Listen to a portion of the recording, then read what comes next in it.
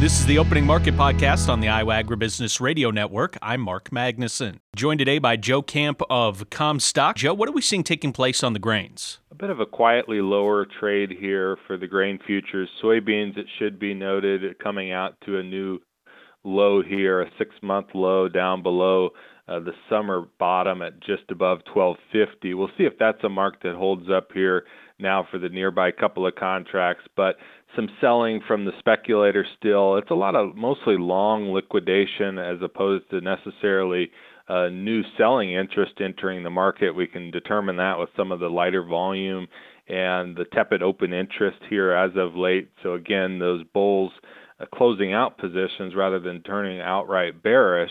And that would fit with that latest Commitment of Traders report we had out on Friday afternoon. It showed the hedge funds had all but erased their net long position that they had held in soybeans, and one that had been net long for nearly 3 years straight. So it is a shift, but again, a bit of a holding pattern that continues as now we look ahead towards the report coming out later this week. Normally at this point, Tuesday morning, we're talking about the report on Monday afternoon on crop progress and recounting those harvest progress results here lately, but that was not released yesterday, Columbus Day, a federal holiday. We still had markets trading. That, though, is a report that we'll have out this afternoon and catch up on where we are at on harvest progress. But for now, again, just kind of quietly lower, watching these outside markets for guidance and otherwise waiting for new data ahead. And speaking of that data, that WASDE report coming out later this week on Thursday. Joe, I know that the September and October WASDE reports are important to keep an eye on. I know analysts are always watching those very closely. Is one or the other even more important? Is this one going to potentially tell us even a little bit more? I think so, that this one's going to be even more critical for informing our handle on what the corn and soybean yields are. That's the first glance everybody will give on this report coming up on Thursday will be the possible revisions to corn and soybean yield averages. We go back to the September report. That's obviously a crucial one, too, because we just start out the season to where both corn and soybean crops have data from the USDA crop scouts, the enumerators that go out and start counting ears and pods. But what you have now in the October report are actual harvest samples being sent into the various regional field offices of the USDA, and so we should expect that these yields are fine-tuned. The expectation for both corn and soybeans is that we're going to have fractional yield reductions for these national averages down from 173.8 bushels per acre for corn, down from 50.1 bushels per acre for soybeans last month. Again, something 0.3 to a half a bushel is the consensus estimate. Anything outside of that is going to be a potential surprise.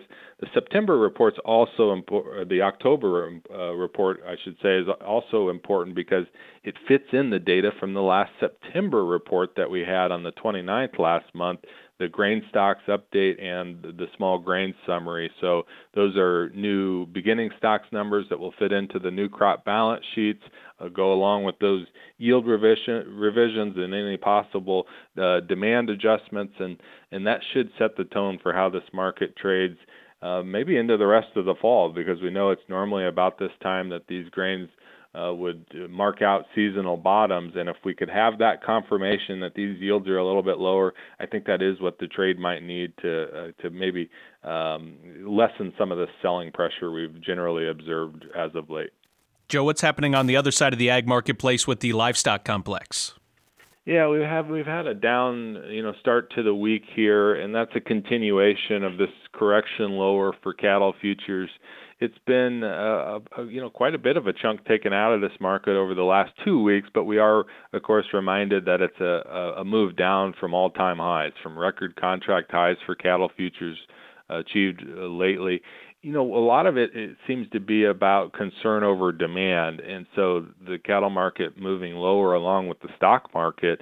which fits with these expectations about maybe consumer demand waning with the economic performance not quite like we desire it to be. It also fits too on the consumer end where you have this wrap up of the summer season. Obviously, cooler temperatures have ushered in the fall and make us think that we might now finally see a little bit of pushback against these relatively higher beef prices that consumers had otherwise been still leaning into in a big way. So it's just a change of narrative that I think fits with the seasonal picture.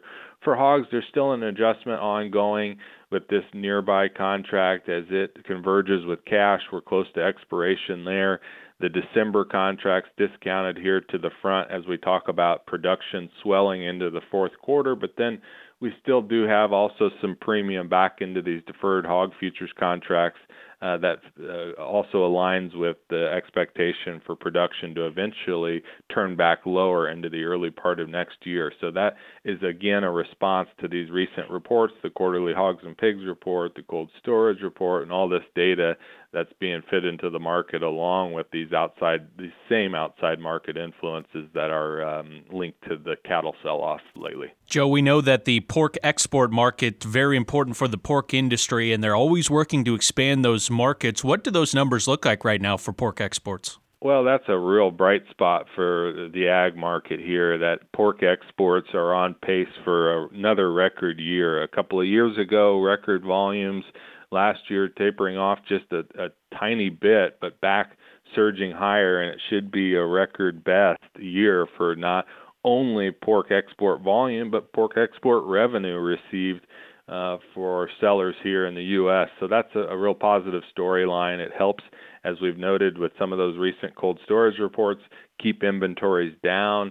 It fits along with domestic demand, really paint a positive picture of the demand side for pork. Joe Camp of Commstock, our guest here today. Joe, what's the best way for our listeners to get in touch for more marketing information and possibly to personalize their marketing plan?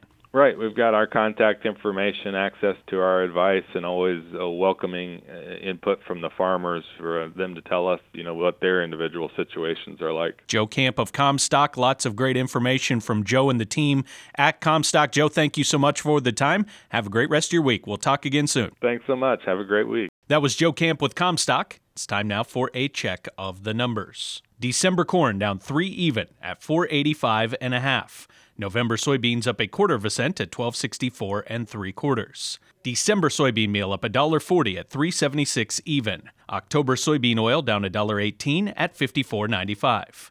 Chicago wheat down 14 1/4 at 5.89 1/4. Minneapolis wheat down 11 1/2 at 7.19 1/2. Kansas City hard red wheat down 16 1/4 at 6.69 3/4. March oats down 3 3/4 at 4.38 1/2. On the Merc, December live cattle up 52 cents at 185.87. November feeder cattle up $1.30 at 250.95. December lean hogs up 12 cents at 72.60.